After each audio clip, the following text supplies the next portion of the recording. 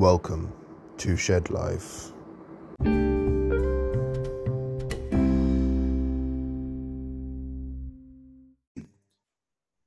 Alrighty, welcome to the Shed, Mr. PD Mangan. Thank you so much for doing this. How are you, sir? Thanks very much. It's a pleasure to do it. I'm doing fine, thanks. How about you? Yeah, great, man, great. So you're based out in, whereabouts in the US are you based, sorry? I'm in California, in Central California, where Nice. it's pretty hot right now. Yeah, I can imagine. How's things with the lockdown and all that? Is everything okay, or are you still in a lockdown? Yeah, so we're kind of in re-lockdown mode, and restaurants have to serve outside only. All bars are closed. Gyms, I'm not sure exactly. The gym I was going to before went bankrupt and closed permanently a couple months ago. So yeah, there's not a lot open. It's a semi lockdown at the moment. Yeah, it's tough at the moment. That's a shame though. So how are you keeping fit and stuff at the moment? Are you working out from home or? I do work out from home, right? So not long before this all happened, I bought some gym equipment, just basically for a project of mine. I didn't know this was going to happen, right? And so anyway, it's just some cheap equipment that I got at Walmart: chin-up bar, barbell, dumbbells, and that's what I work out with now. So yeah, I've just got it, set up in my garage, and it's real easy. At first I was thinking, well, I really miss the gym, and I can't wait for the gym to open up again so I can go back. But now I'm used to doing it at home, and I like it, and I don't have to get in my car and go anywhere. I just walk out into my garage, and there I am. So I don't know if I'll ever be going back to a gym, to tell you the truth. That's fair enough. It's a lot easier, isn't it? If you've got the right equipment, then I guess there's no need to pay a membership fee or anything, is it? Right. Yeah. All right. Well, let's start at the beginning, Mr. Mangan. Like, if you could give us sort of an overview of your life up till kind of, your major point of introspection and kind of dedication to change. And I believe it's around 2008, just from going off your website. But, if you could give us a nice little overview up to that point, just for our listeners. Oh, okay, sure. So, your listeners may or may not know that my main topic is health and fitness. And I'll give you an overview here. Stop me anytime if this gets too boring, if you have any questions, but I'll tell you how this all happened, right? So I've been interested in health and fitness for a long time. Let's say since the age of 19 or 20, had more than a passing interest in it. I wanted to be in shape. In thinking back on it, I attribute that to the fact that there was a heart disease epidemic in the United States and in developed countries such as the UK. Basically it's gone down a lot. So when I say heart disease epidemic, what I'm talking about is middle-aged men dying of heart attacks. So at the beginning of the 20th century, there wasn't much of this going on, but it just increased exponentially until about 1965 was the peak. I was 10 years old in 1965. It was a pretty serious business with this phenomenon of middle-aged men dying of heart attacks. My father had heart disease, so he never had a heart attack, and he ended up living a good long life. But he did have heart disease, and it affected him a lot. And I could see that even at a young age. And so I was determined that I did not want that to happen to me. So anyway, that I think was the beginning of my interest in any case.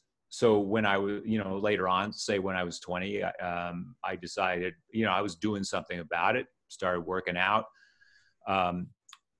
Right around, let's say, the late 70s, the running craze started going. So nobody was really running or going to the gym much or anything before that. The exercise thing, for the younger people, may not know, but the exercise thing is pretty new, really. I mean, you know, when I was growing up, nobody did that.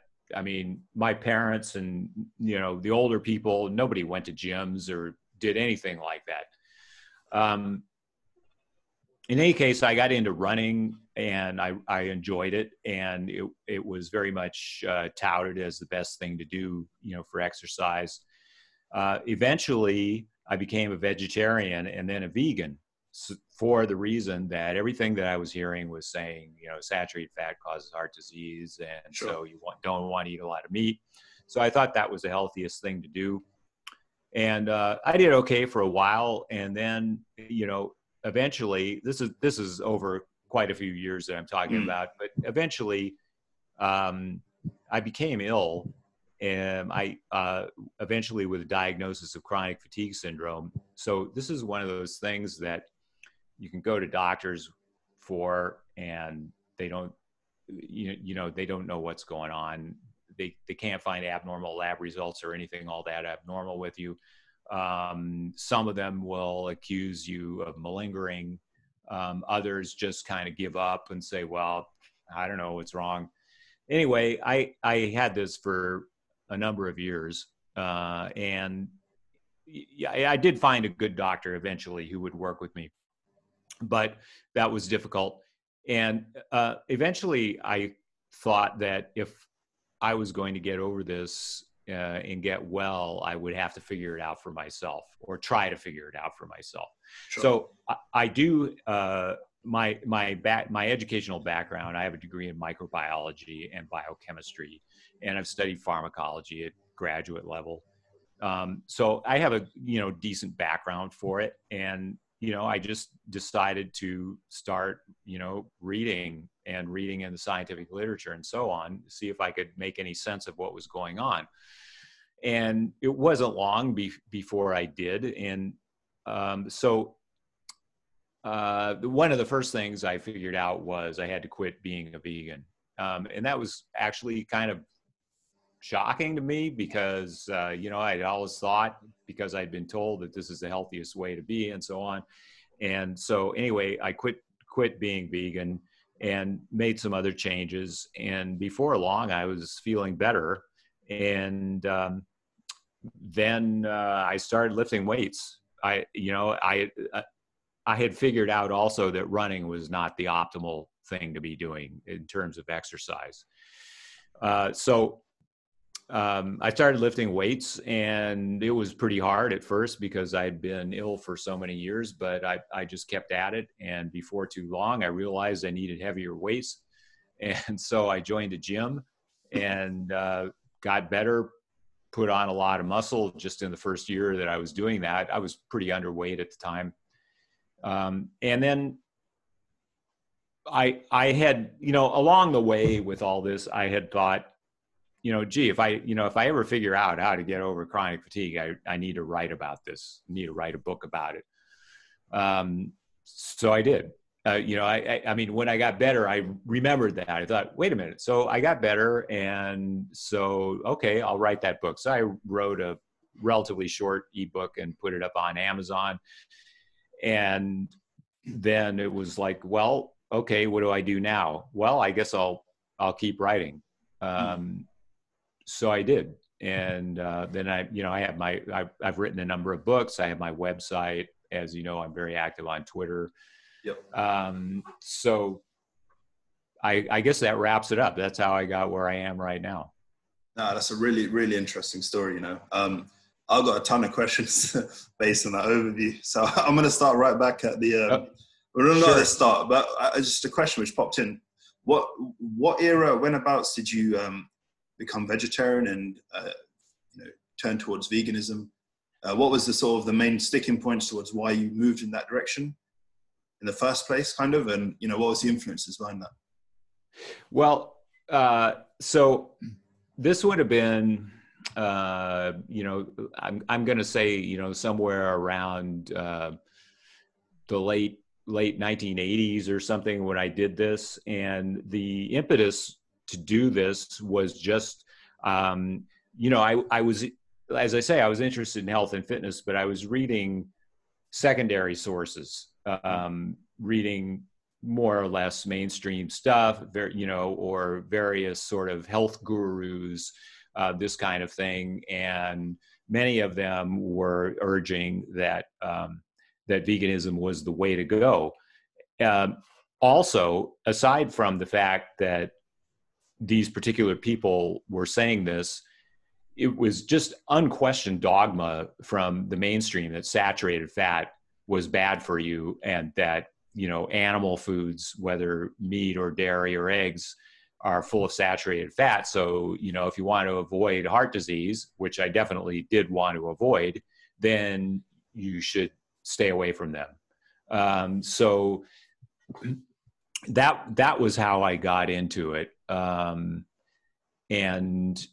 there was, until I started really digging deeper on my own, there was nothing that, that would persuade me otherwise, that Sure. this was not the way to go.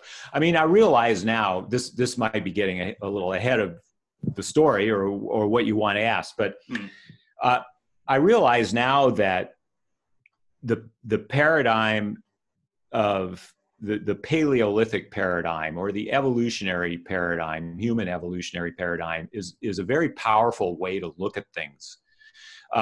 So, I hadn't, in let's say 2008, thereabouts, there was a lot of talk about the paleo diet and so on. I found that all very interesting, and eventually did something very similar myself, but I didn't really think of it until later that that's how that really puts a lot of the answers to questions in perspective. So, for example, like say this idea of veganism,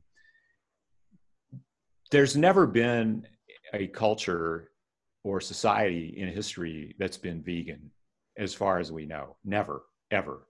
And and if possibly there was one that we don't know about, it's disappeared, either conquered by some other nation or died off, or who knows.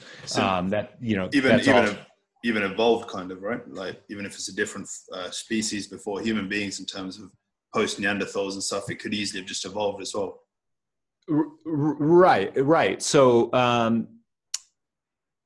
so looking at this way, the evolutionary or Paleolithic paradigm, when you think about this, that human beings have been eating meat, it depends on how you're going to define humans, of course, how long Sure. you're going to go back, but let's say a couple of million years. So humans have been eating meat for a couple of million years, and they thrived on it. They spread all over the world on it. And the idea that all of a sudden in the 20th century, this meat is causing people to drop dead of heart disease really doesn't make any sense. So this is not a, like a super microscopic scientific, way to look at it, but backing off, you can see, well, yeah, that really means that veganism doesn't make a lot of sense. That if human beings have survived and thrived on a diet that's definitely not veganism, then why is it causing problems now? Why is it the healthiest way to eat? We human beings thrive on the way that we were evolved to eat. I mean, it'd be like if you took a frog out into the desert, it's not going to do well. That's not its environment. If you try to feed a lion wheat or something like that, it's not going to thrive. Sure. Each species has its own niche, whether it's diet or their environment as a whole. Human beings are no different. We need the right inputs to be healthy. No, absolutely. I mean, the reason I asked that question, first of all, I was intrigued because I think there's been a boom recently over the last decade or so on vegetarianism and veganism, but a lot of it is not. It's not purely based down on sort of health effects. A lot of it is, but a lot of it is also too environmentally. Do you know what I mean? So that's kind of the thing I'm thinking about. If we're talking about the evolutionary cycle, like, this is now maybe a focus of a lot of people's mindset not a lot of people say, oh, it's healthier. A lot of people will, but a lot of people also say environmentally, based on, you know, access to documentaries on Netflix and Amazon Prime and this, that, and the other. So I was intrigued as to why you got into it, like, well before the craze, if you like. Yeah, right. I mean, it has come up a lot again recently, just even in the last, say, 5 years, seemingly, and especially for environmental aspects. I am not an expert in, you know, the environmental aspects, but I think that, you know, from everything I've read, I reject the idea that meat is somehow, you know, an environmental catastrophe or bad for the environment or something. I mean, you know, everything I've read, like for instance, as far as greenhouse gases, I mean, oil and gas production and their use seems to be like just a far higher source of these greenhouse gases and so on. You know, monocrop farming, you know, basically like your field of wheat with tractors and everything, like there's so much in the Midwestern United States, which, you know, that's what veganism boils down to. That's what's bad for the environment. Animal agriculture is more in tune with the environment as far as, you know, in tune with the earth, making, you know, environmental diversity friendlier to the other animals and organisms in the environment. That's how I see it. No, fair enough. Awesome. All right. Moving across the timeline of your sort of quote unquote life story we were talking about earlier. Let's move on to the more difficult aspect during the chronic fatigue stage, right? When you're, you know, the rise of that illness occurred. What sort of change did you sort of witness in yourself? Like, what made you sort of stand up and take notice? Because I'm not knocking the illness whatsoever. I'm just trying to say it's one of those which is really, in my opinion, it seems really hard to diagnose, not just sort of medically, but as you're, you know, self-prescribed, sort of being self-aware of it. Because so many people get tired daily for whatever reason, you know, based on their lifestyle.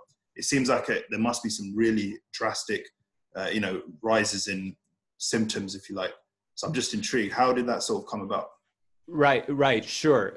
Yeah, fatigue that's a thing. I mean, fatigue, I mean, I read this a long time ago. I'm not sure how much it applies now, but fatigue is supposedly the most common complaint that people go to see a doctor about. They walk in, hey, doc, I'm tired. And so, yeah, how do you distinguish that? Well, for me, I was pretty fit. And up until that point, I was still running and exercising daily. And then, you know, one day I didn't feel well. I felt like kind of a sore throat and I felt tired and I thought, well, maybe I'm coming down with a cold and I'll just, you know, take a few days off from training, you know, and just wait. Sure. But what happened was I never got better. So, you know, we're talking now, you know, weeks go by, then a month or 2 months. And I'm thinking, whoa, what's going on here? As far as the level of fatigue, you really, now some people, you know, when I've read about chronic fatigue syndrome of what some people have some pretty serious stuff, like not being able to get out of bed, basically. So, you know, fortunately for me, I was never at that level. I think you can say when, you know, if somebody is at that level, there's definitely something wrong. Sure. I mean, as for me, yeah, I just wanted to sit in my chair. I tried to, you know, as far as exercise goes, I would walk daily, but if I walked, you know, more than 20, 30 minutes, I would be extra tired for days, that kind of thing. And so another thing is that, right, when you go to a doctor about this, most of them don't know what to say.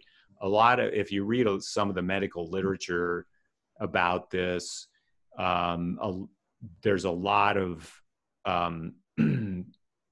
there's a lot of people saying, oh, it's a psychiatric thing. They're malingering. They just, just get over it, or they need psychological counseling, or, this kind of thing, because they can, rarely find something physiological wrong, with these people. So, it is very difficult to diagnose.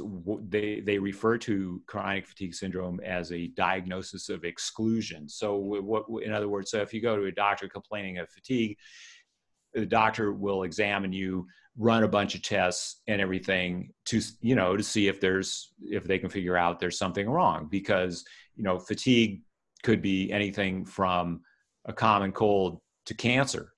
So they want to, check it all out, and some basic tests will uncover a whole lot of that.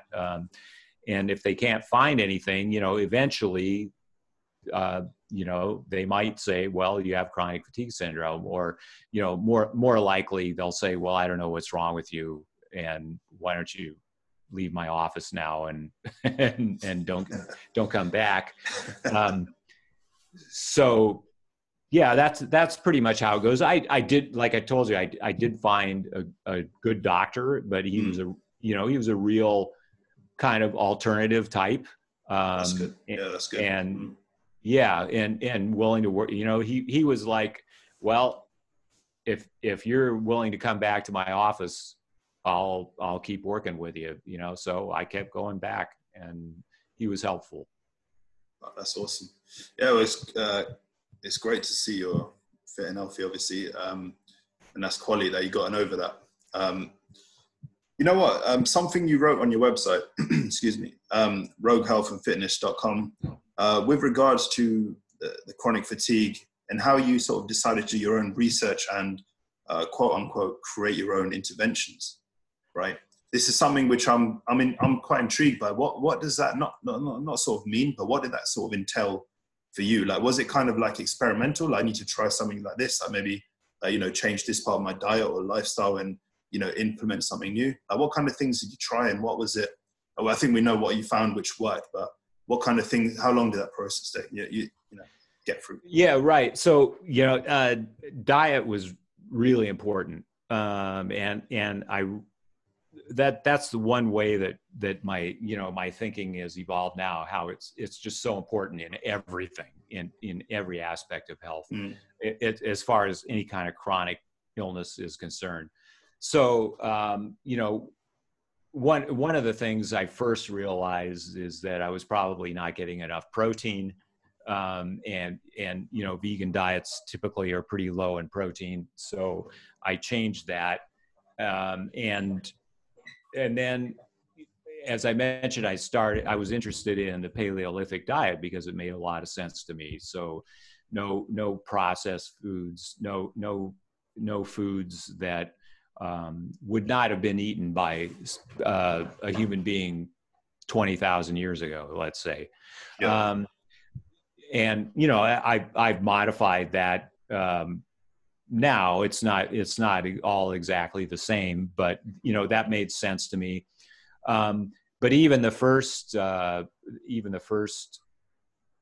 iterations of the paleo diet that I was looking at, there was still some concern about saturated fat, right? So I was trying to eat this sort of low fat version of paleo, and I was just starving all the time.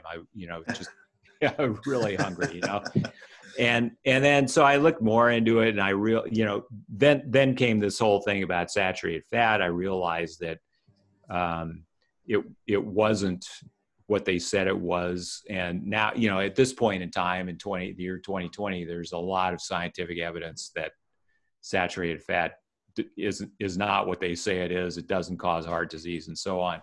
But eventually I went to a more towards the way that I eat now, which is, pretty low carbish, pretty heavy on the meat and eggs and fish, some dairy, that sort of thing. But it's been quite a while since I've been doing that. So I, pretty much in the beginning, I quickly transitioned into that way of eating. I mean, I was doing things maybe at first, like adding protein, like using whey protein powder, for example, on top of my regular diet. Sure. And, I realize now that's not optimal. But I'd say that, the process of getting to where I am and trying different things was relatively quickly.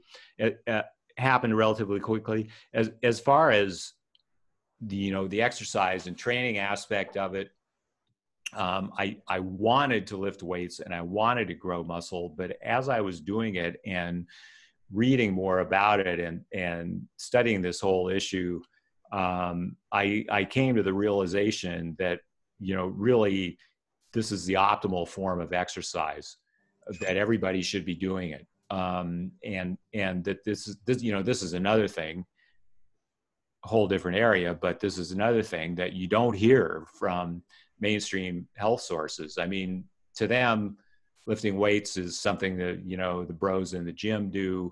And they don't necessarily say much about it. They have this fixation on aerobic exercise and so on.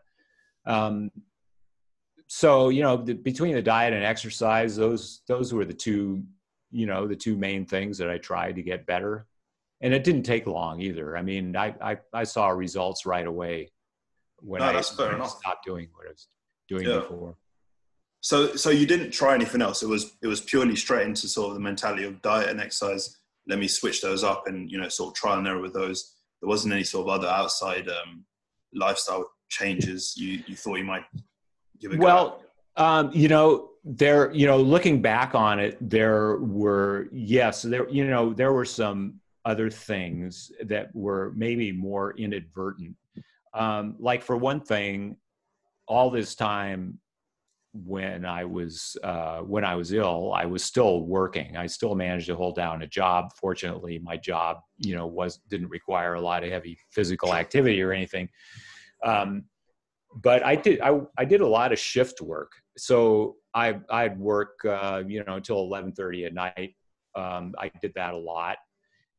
Then, later on, it was a little bit better where I was only working till 9:30 at night in the evening. Still late, isn't it?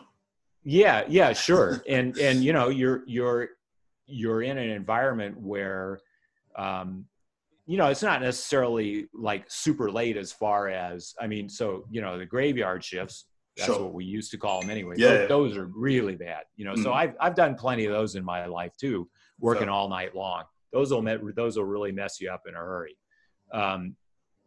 But as far as just working these late shifts, you're in my case, in a laboratory under fluorescent lights. Let's say it's 11 o'clock at night.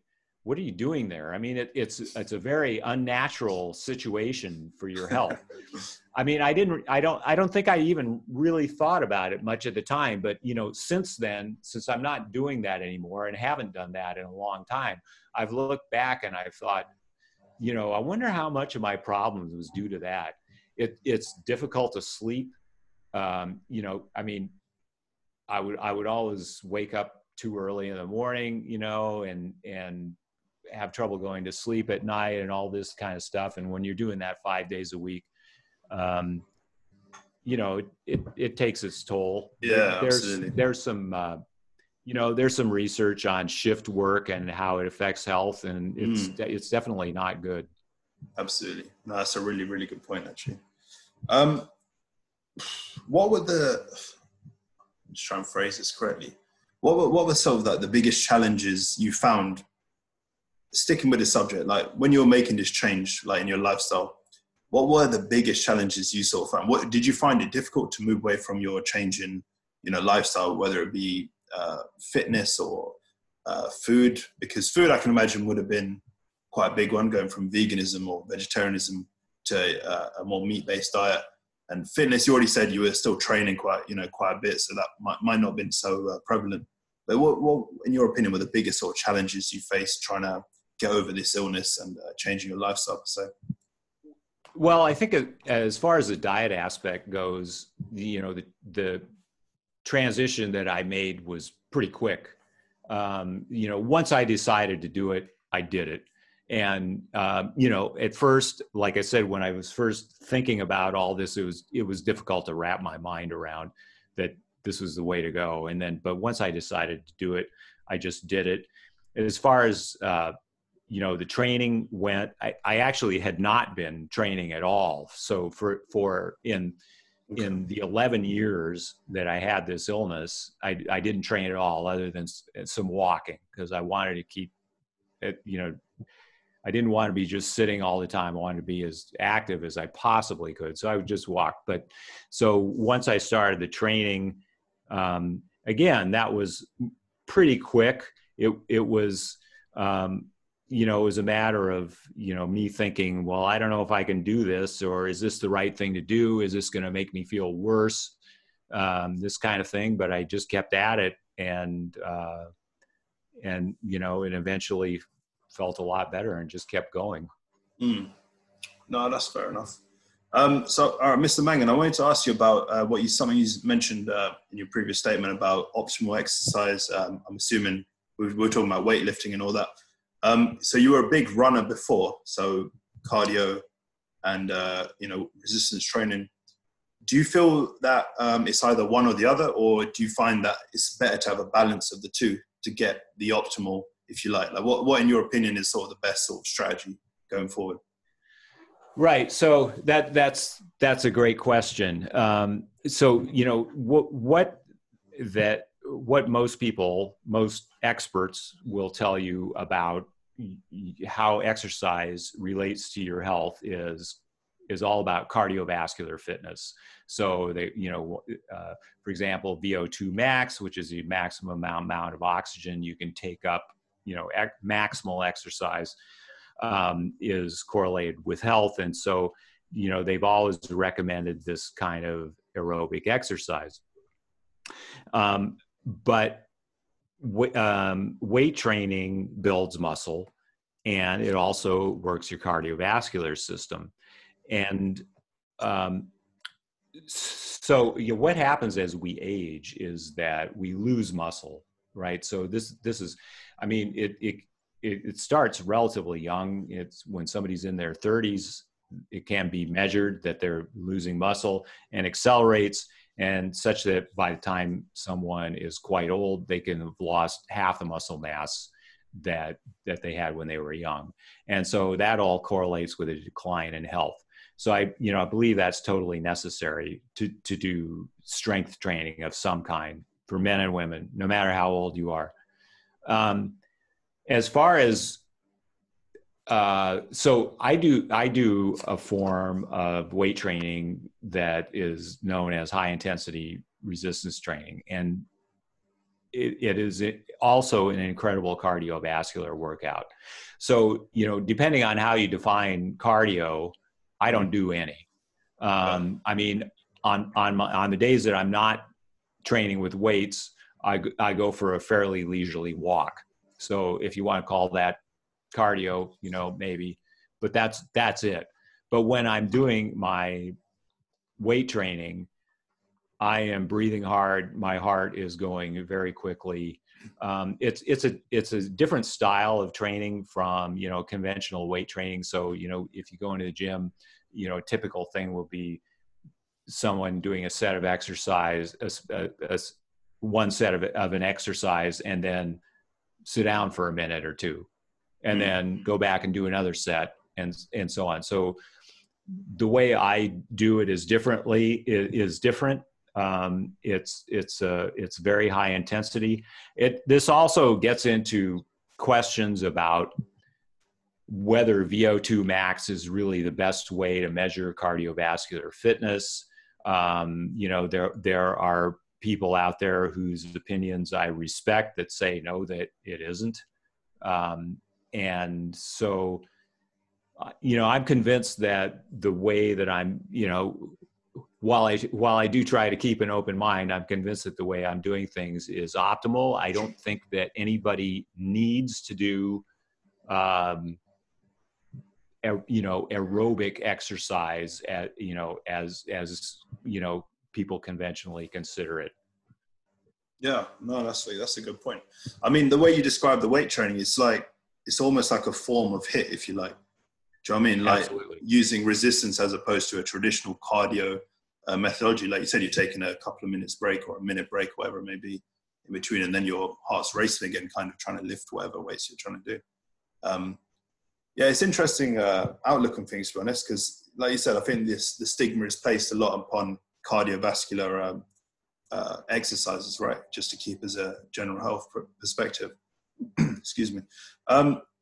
One thing I had to ask was, all right, so with health and fitness, people are usually, they're kind of shocked, or they're a bit like, whoa, you know, they're taken aback when I guess they see slightly older people in better shapes than themselves, right? They're like, this can't be right. I mean, what are they doing? They're either cheating or they're doing this, that, and the other. I mean, in your opinion, should this be rare, or is it simply something that society needs to realize is available to everyone, whatever your age, whatever your sort of demographic? You know what I mean? Like, is it that hard to produce these kind of results at a later stage in your life? Yeah. So, you know, definitely the latter. It shouldn't be rare. It should be more expected. People compliment me on being in shape and everything fairly regularly, and I'm grateful. You know, that's really nice to hear and everything. I'm 65 years old, and people think, wow, 65, you know, you shouldn't look like that. And honestly, I don't see why not. So, I mean, I do weight training twice a week.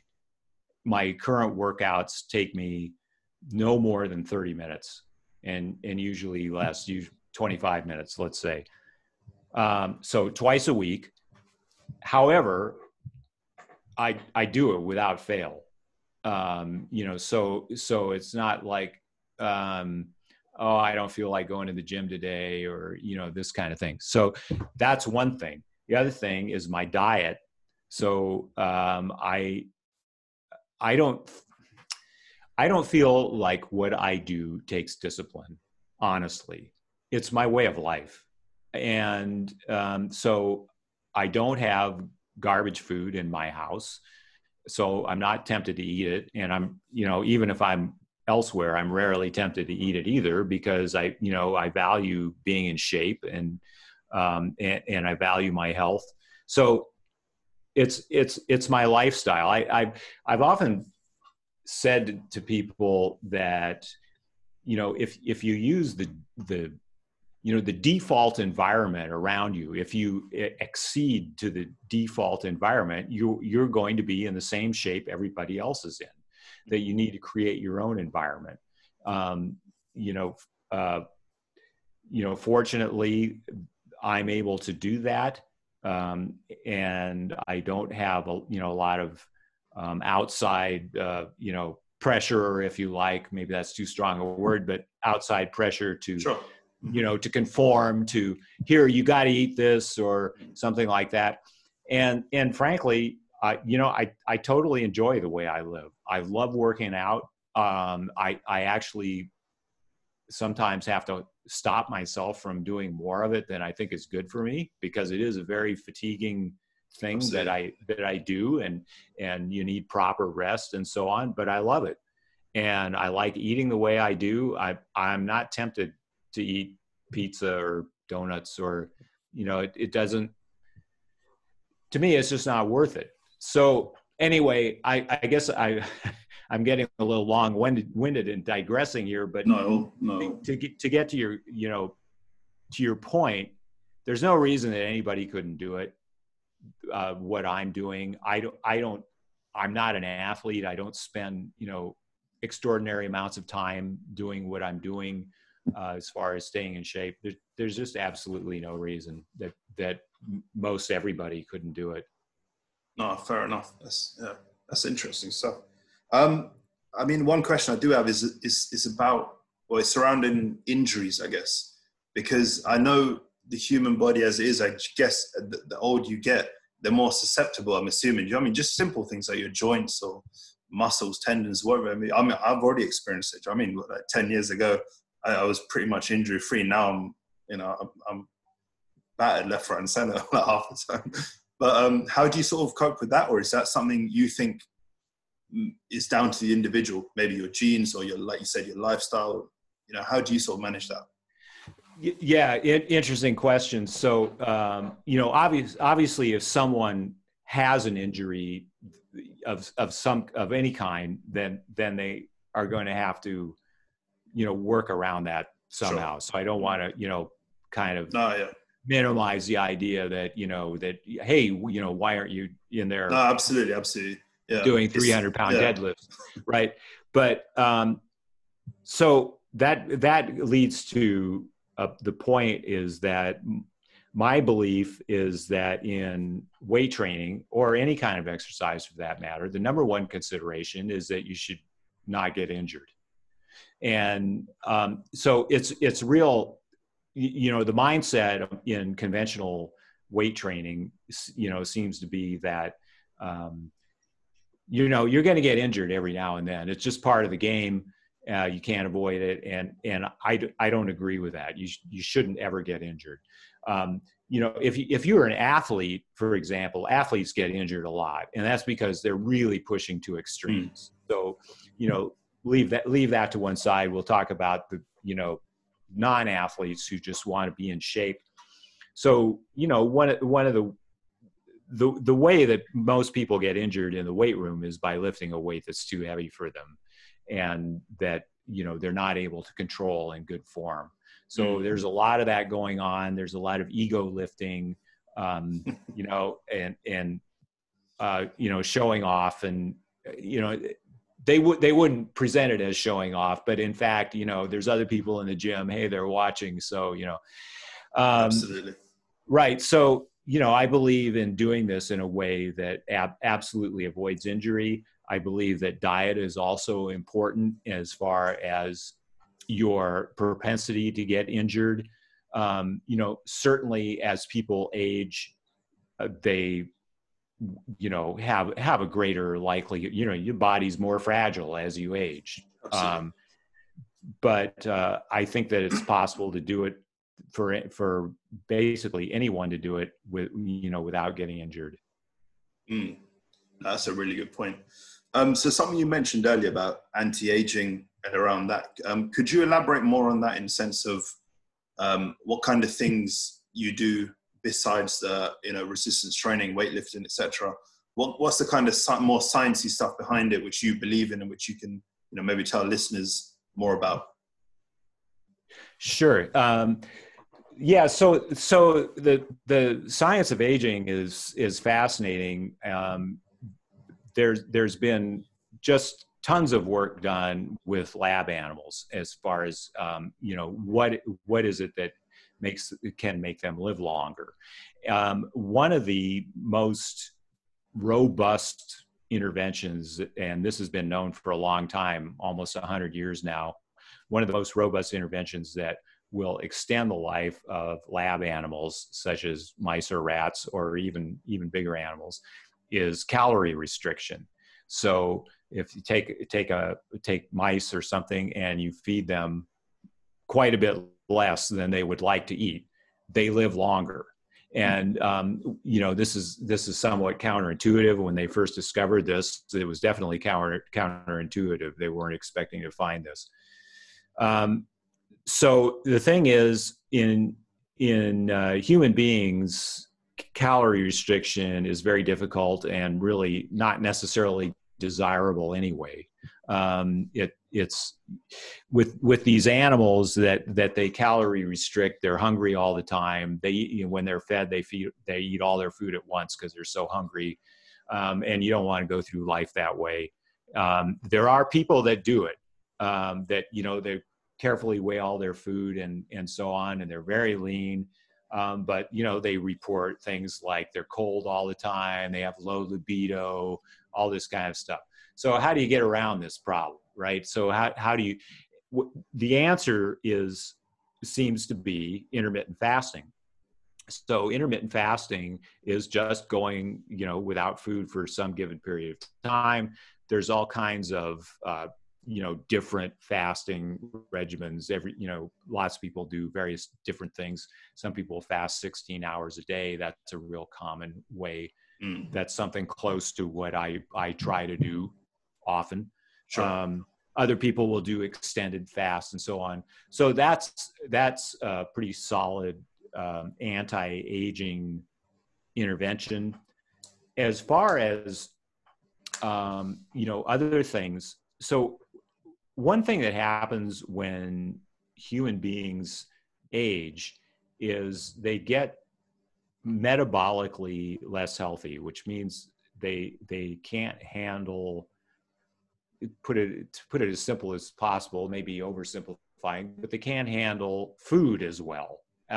They tend to have an increase in body fat, a decrease in muscle.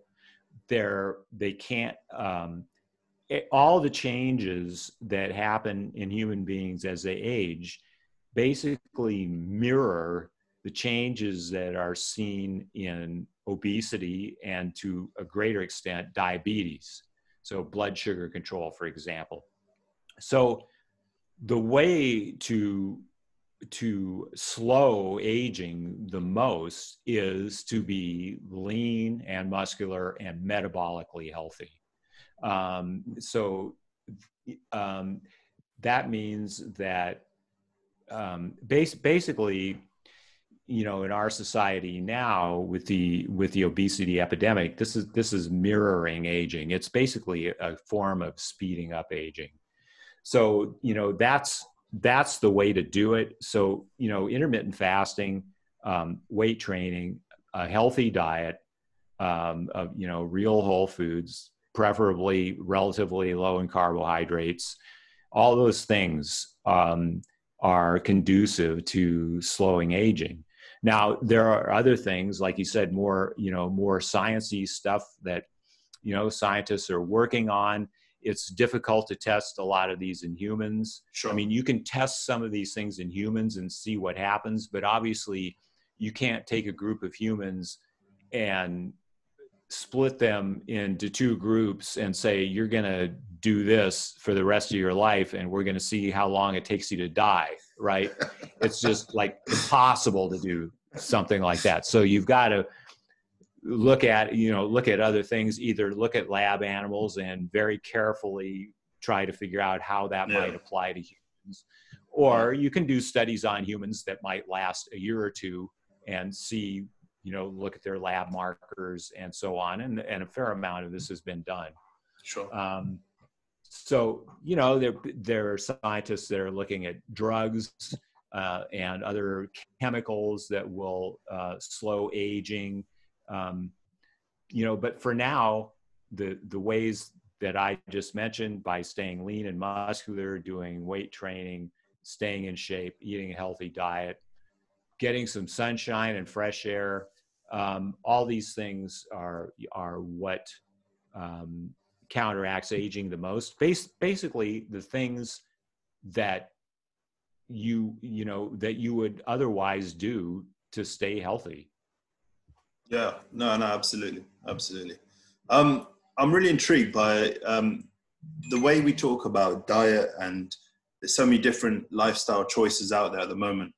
Like you're saying, veganism, vegetarianism, paleo, I don't know, there's so many, but it all boils down to what we were taught at school. Like myself, maybe slightly younger than yourself, but I don't know how far back it goes, but that sort of food pyramid. In your opinion, how did that sort of come about, and why is it so detrimental? Because it just doesn't seem right when you look at it, to like the human society as a sort of healthy, living. Why is that still prevalent? Or do you know what I mean? Like, I'm just trying to get a sense of your taking, like, where did it come from, and how detrimental is it? Like what went wrong? Basically, because it's such an important thing, right? And it, like you said, definitely went wrong. Absolutely. A lot went wrong. I mean, in the, let's say, in the 1960s and early 70s, when I was young, there was no obesity epidemic. It was, you know, relatively uncommon. And now it's just, you know, spread like wildfire. So basically what happened, you know, this is, again, a simple look at it, but this is a lot of what happened, is that getting back to that whole saturated fat thing, right? So in the 1950s and 1960s, you had a heart disease epidemic in the United States, and you had people basically, you know, desperately looking for the answer. What is going on? I mean, in I think it was 55, the year I was born, President Eisenhower had a heart attack. Wow. And yeah, and so, you know, this was like front page news for months. You know, President Eisenhower had a heart attack, and then everybody's talking about, you know, why did he have a heart attack and what's going on. You know, interesting fact is that up until about 5 years before Eisenhower had his heart attack, he was smoking 3 packs of cigarettes a day. I mean, you know, he was, you know, leading the Allies in Europe in World War II. That's a kind of a stressful job. And so, sure. But how many people were smoking that much back in those days, right? Based on like the advertisement and the lack of medical knowledge and all that, I'm guessing, right? It must have been quite high. Right, it was. So, you know, by the time smoking peaked in the mid 60s, it was something like 60% of American adults were cigarette smokers. And it's now, you know, for comparison, it's now down to like 15%. So yeah, it was huge. Yeah. In any case, the people that were the doctors and the scientists that were looking at this issue of heart attacks fixed upon cholesterol as the problem. And they decided, really without very good evidence, that, you know, cholesterol caused arteries to clog, and that the way you got increased cholesterol was by eating a diet high in saturated fat. And of course, meat and animal foods are high in saturated fat. And so eventually by the time this ball got rolling, as far as, you know, oh, you should lower your cholesterol, you should not eat so much meat, you should eat polyunsaturated fats, not saturated fats. And this kept going until by the late 70s, there was an official U.S. government committee set up to look at dietary guidelines, and they recommended a low-fat diet.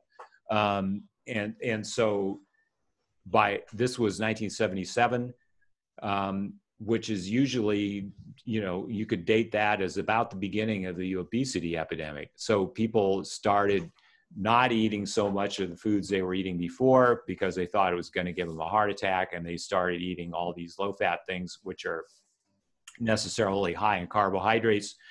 The food companies put a lot of sugar into things because people don't, you know, things without fat in them don't taste too good unless you do something like that. Absolutely. Petey, right. sorry, So, just to jump in, sorry. Do you also think accumulation of that is sort of down to the rise in the fast food industry during that sort of period, where it's cheaper, you know what I mean, cheaper food for maybe more low-income people, where that's what they will feed their sort of families. And those foods obviously are high in a lot of garbage, let's say, right? They're not, like you said, whole foods and this, that, and the other. So is that not a test to maybe slightly, you know, some of that issues as well? Absolutely. Yeah. Fast food certainly contributes to it. One of the things about so many of the foods that we eat that are in our modern food supply that cause ill health and lead to obesity is that they're cheap. So, you know, the 3 ingredients that I usually finger for causing all these problems, which are highly prevalent in fast food, like you say, are, at least in the context of the Western world, white flour, sugar, and vegetable oils, or as I've referred to them, seed oils. So these ingredients are all very cheap, and So that contributes to their using a lot of them in fast food. It's cheap food. As far as the processed food goes, the stuff that's in boxes and bags that the big food companies make, that stuff is immensely profitable, in part because the ingredients are so cheap. You know, they can put these ingredients together in some form, slap a brand name on them, and advertise it, and then people pay high prices for it. I mean, like a box of breakfast cereal that might, I don't know, I haven't bought breakfast cereal in decades, I think, but you know, I think it might retail for $5, let's say, in a supermarket here. You know, the actual food, you know, the actual food ingredients in that box of cereal might only be 5 or 10 cents worth. It's just ground up corn or wheat and made into chemicals or something.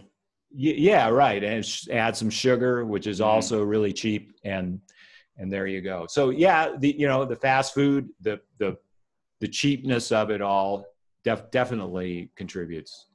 No, but it's really interesting, that stuff, man. But yeah, they've got people hooked, right?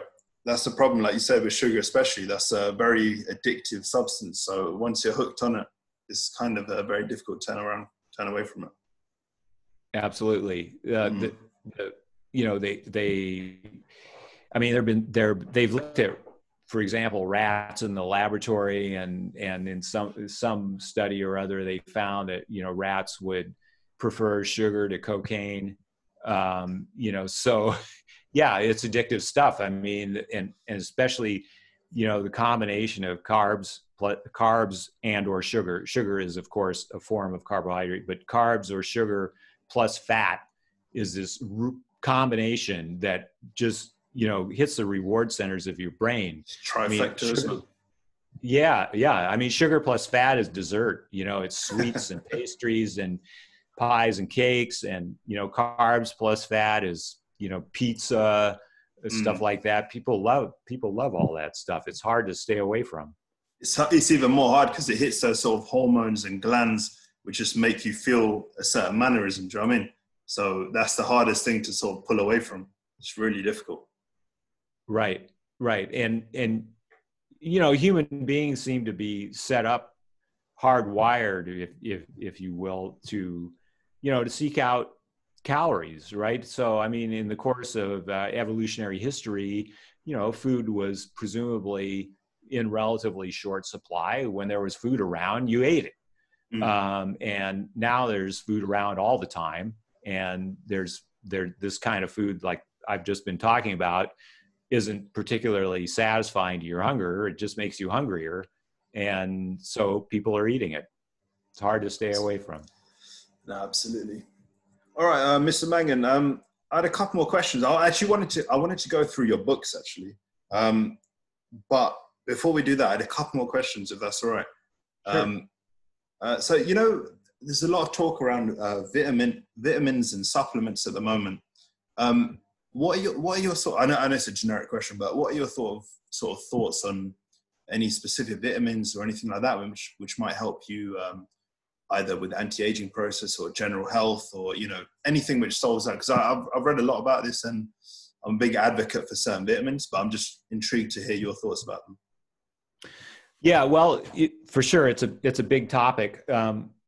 My general feeling is, and I do take some of these myself, some of these supplements. My general feeling is that, you know, healthy diet comes first, and the way that I look at certain supplements and vitamins is, I look at them as insurance.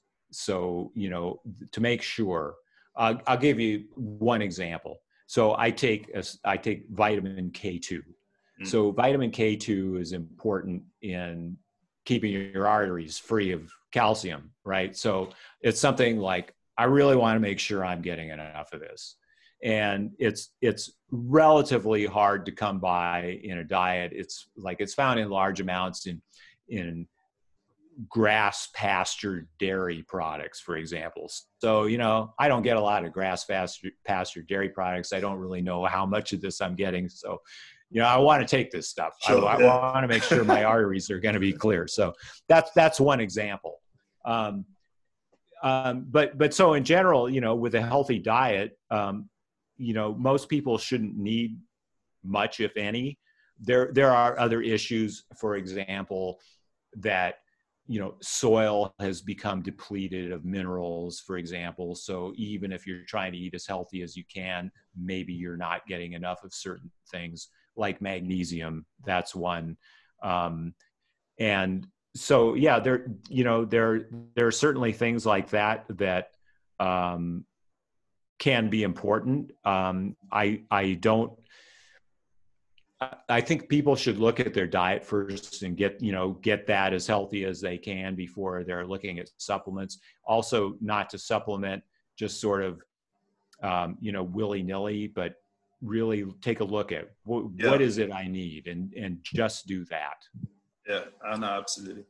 No, that's a good point, actually, because a lot of these supplements as well and vitamins, wherever you buy them from, they've got a lot of added stuff in to preserve their sort of shape, whether it be pill form or liquid form and all that, and that could be detrimental to you. So like you said, the best source is probably more natural nutritional sources, right? Right. All right, so one more question I had before we go into the books was I think you touched upon it earlier, and I sort of jotted it down because I was quite intrigued, is the kind of the business change that you went through. So pre everything that you went to, and you changed into your focus more health and fitness, directional. What were you doing before that? I know you touched upon it earlier, like in a lab and all that, but for our listeners out there, what were you doing before, and how much has that sort of changed now? And was that, there must have been some risk factors involved in that, right? When you upheave a career, I'm assuming, like, was that quite difficult to do? Well, yeah. So I worked in clinical laboratories most of my adult life. That's what I got the education for, and as a microbiologist. So that kind of career is very. Looking back over it, I can't complain about it because it was a secure job. I was always able to get a decent, well-paying job. It was never a problem that way. Unlike, so many people who've been in industries where there've been mass layoffs and this kind of thing.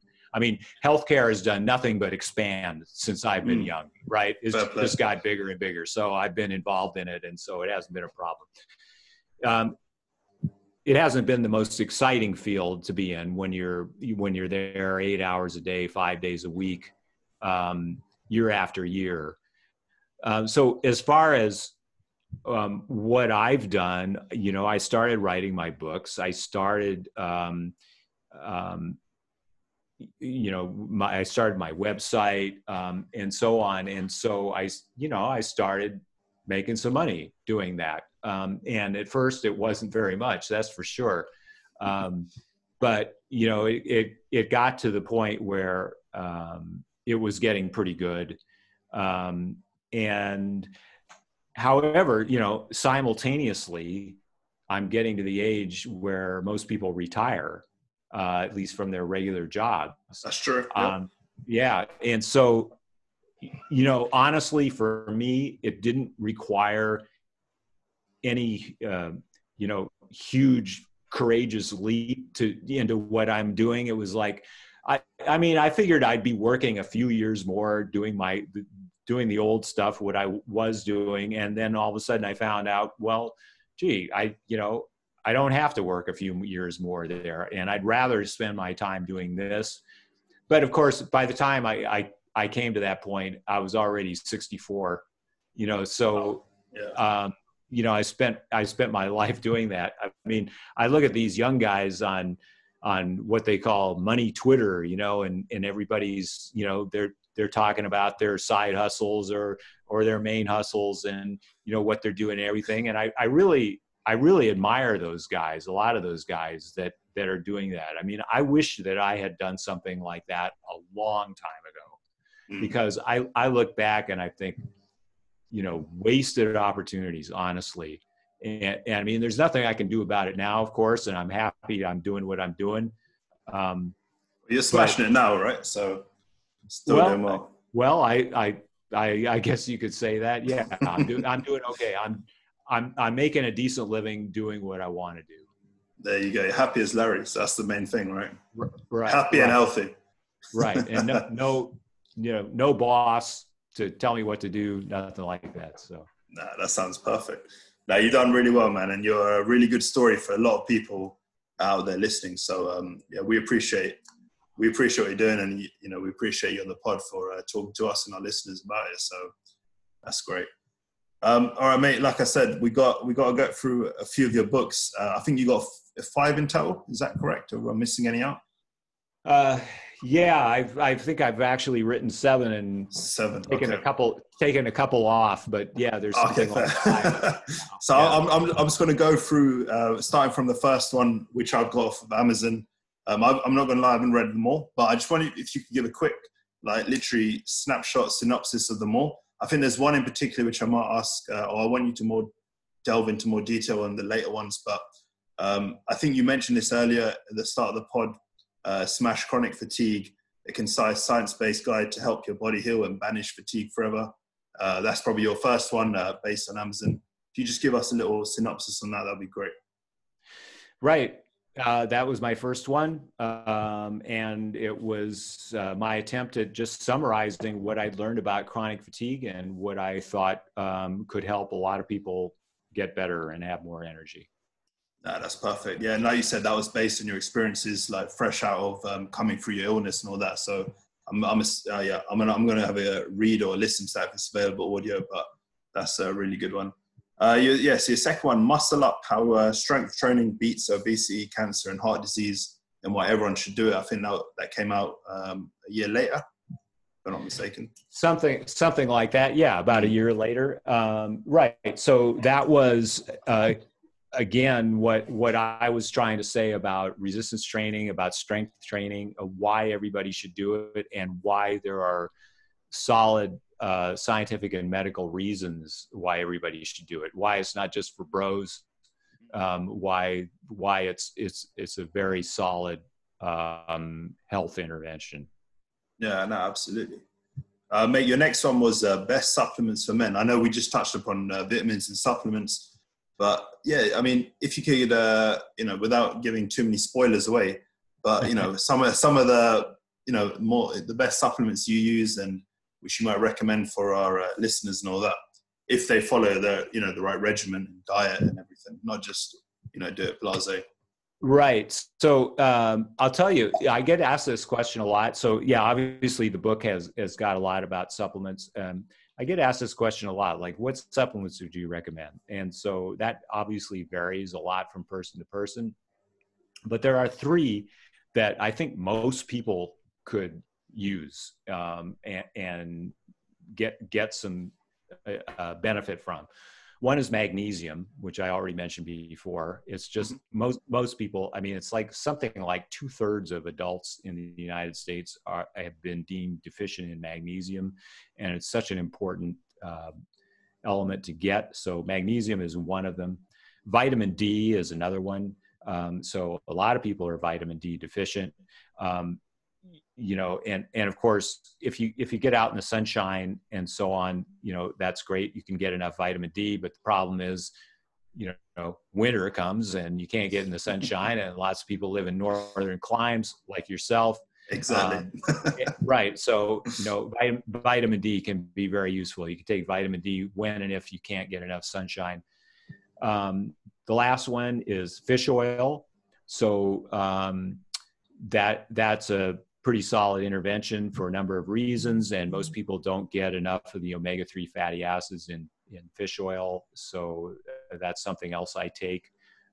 Or if someone is a regular fish eater that ate fish 2 or 3 times a week, that'd be sufficient as well.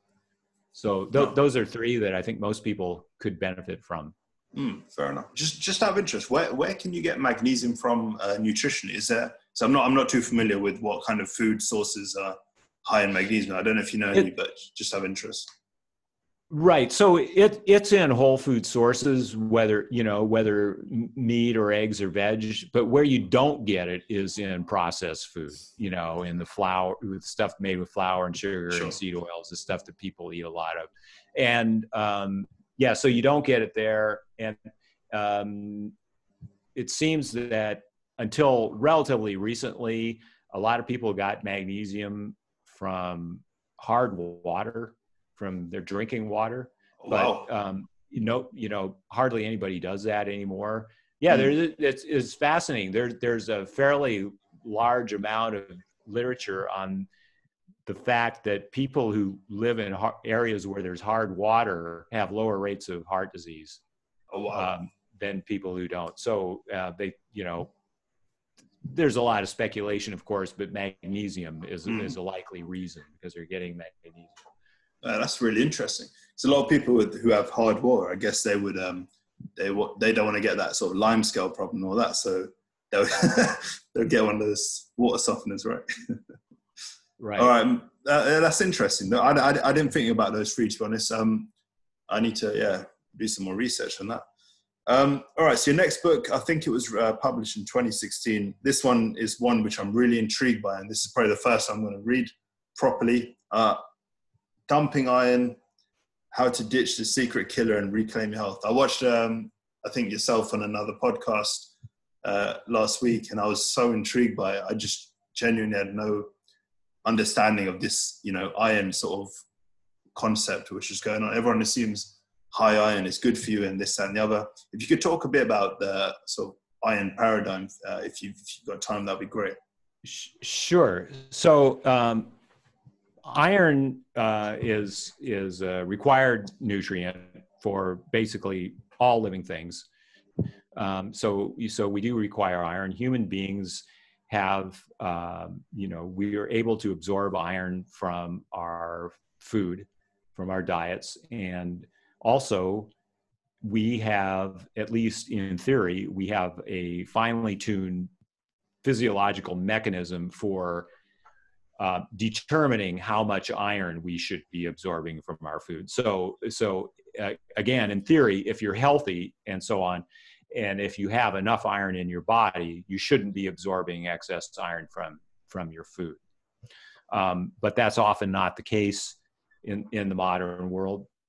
So what happens is that iron accumulates in the body. So while human beings have a regulatory physiological method to regulate the amount of iron they uptake, there's no way to get rid of it.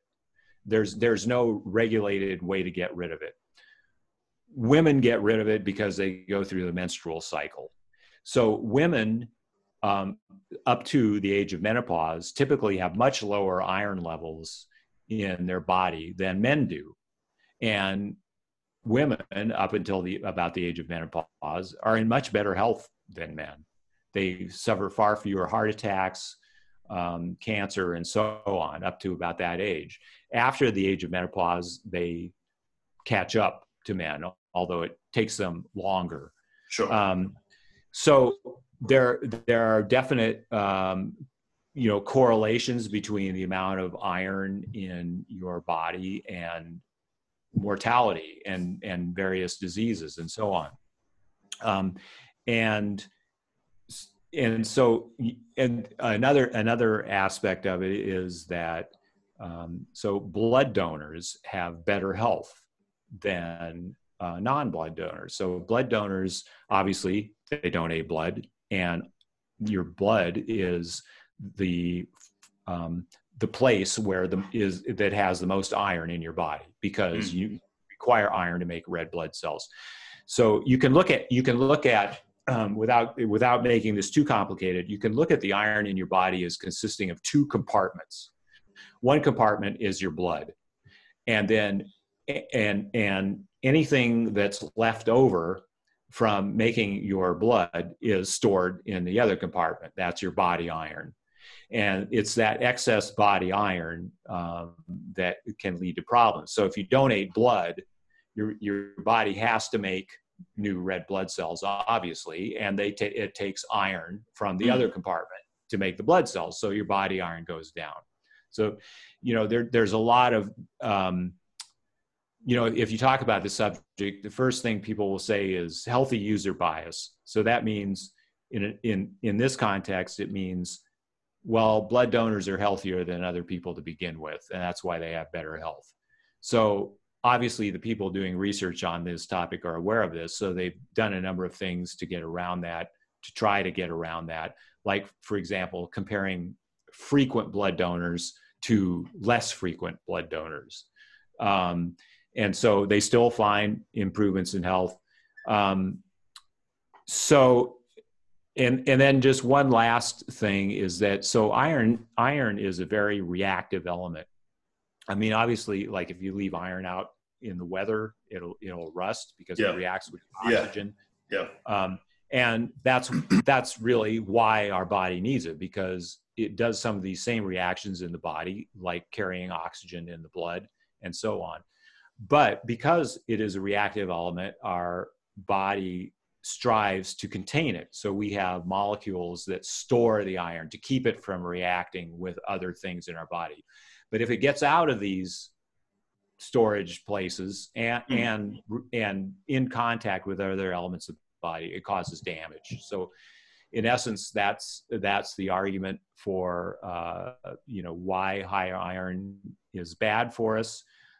So if you keep iron in the low normal range, that is going to prevent some of the chronic diseases of aging. Wow, that's really interesting. I mean, because there's a lot of people in society, or at least the medical professionals say, who are sort of iron, quote unquote, iron deficient.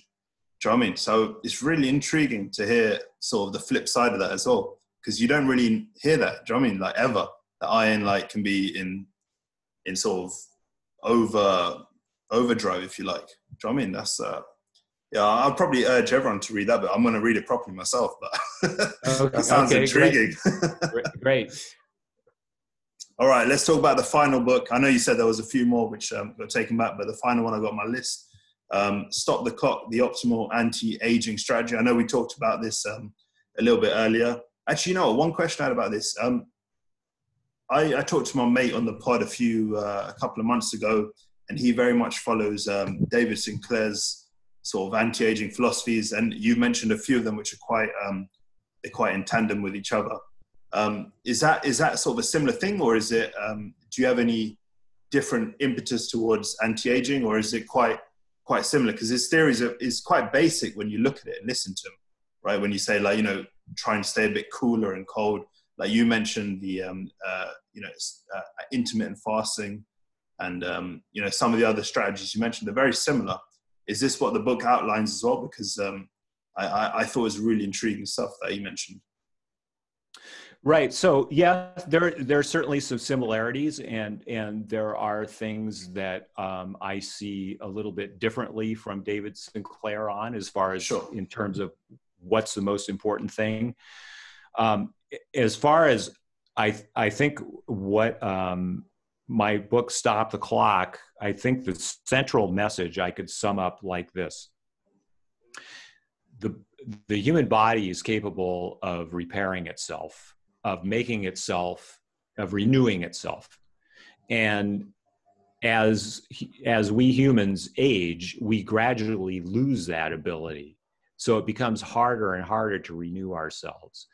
And if you can do certain things that make it more possible for the body to renew itself, and you can, then you can effectively slow or reverse aging. So basically how it works is that, for example, intermittent fasting, that is important. Your body will work in cycles of basically of tearing down and building up. So all the elements of your body, the proteins, everything turns over, it recycles, because these things get damaged with use. So they have expiration dates, you might say. And so if you can get rid of these expired proteins and other molecules, then your body will make new ones to replace it, and that's renewal. And so you do that with basically, it's a cycle. So intermittent fasting is one important part of the cycle, and at the other end, you're eating. So you're eating, and so doing resistance training or other exercise is also important for this. And so I have compared this idea to a sine wave, right? So we go up and down in cycles of breaking down, catabolism, and building up, anabolism. And that wave flattens as we age. So it becomes harder to do both. It becomes harder to tear down, and it becomes harder to build up. Both are equally important. And if you could do these various things that bring that cycle back into a normal range, you're going to retard aging. That is intriguing stuff. Very intriguing. Yeah, I think your books have got to be definitely taken notice of. I'm definitely going to go through them myself. But, you know, I've had the most fun talking to you, mate. Like, I've learned a lot, and I'm sure our listeners have learned so much. Why don't you tell some of our listeners where they can find yourself and, you know, whether it be socially, websites, whatnot. We've gone through the book, so hopefully they'll take notice of that, because that's something I'm going to do straight away. Right. Thanks a lot. It was a pleasure to be here. They can find me. My website is roguehealthandfitness.com. I'm very active on Twitter. My handle is Mangan150. And that's about it. That's where they can find me. And my books are on Amazon. Awesome. Yeah, we'll post your Twitter handle on our episode description. But Mr. PD Mangan, it's been an absolute pleasure chatting to you. And like I said, we appreciate your time so much. So thank you so much for giving us your time. Have a good one. Hey, the pleasure was mine. Thanks for having me. Nice one. All right, people, stay safe. Bye-bye.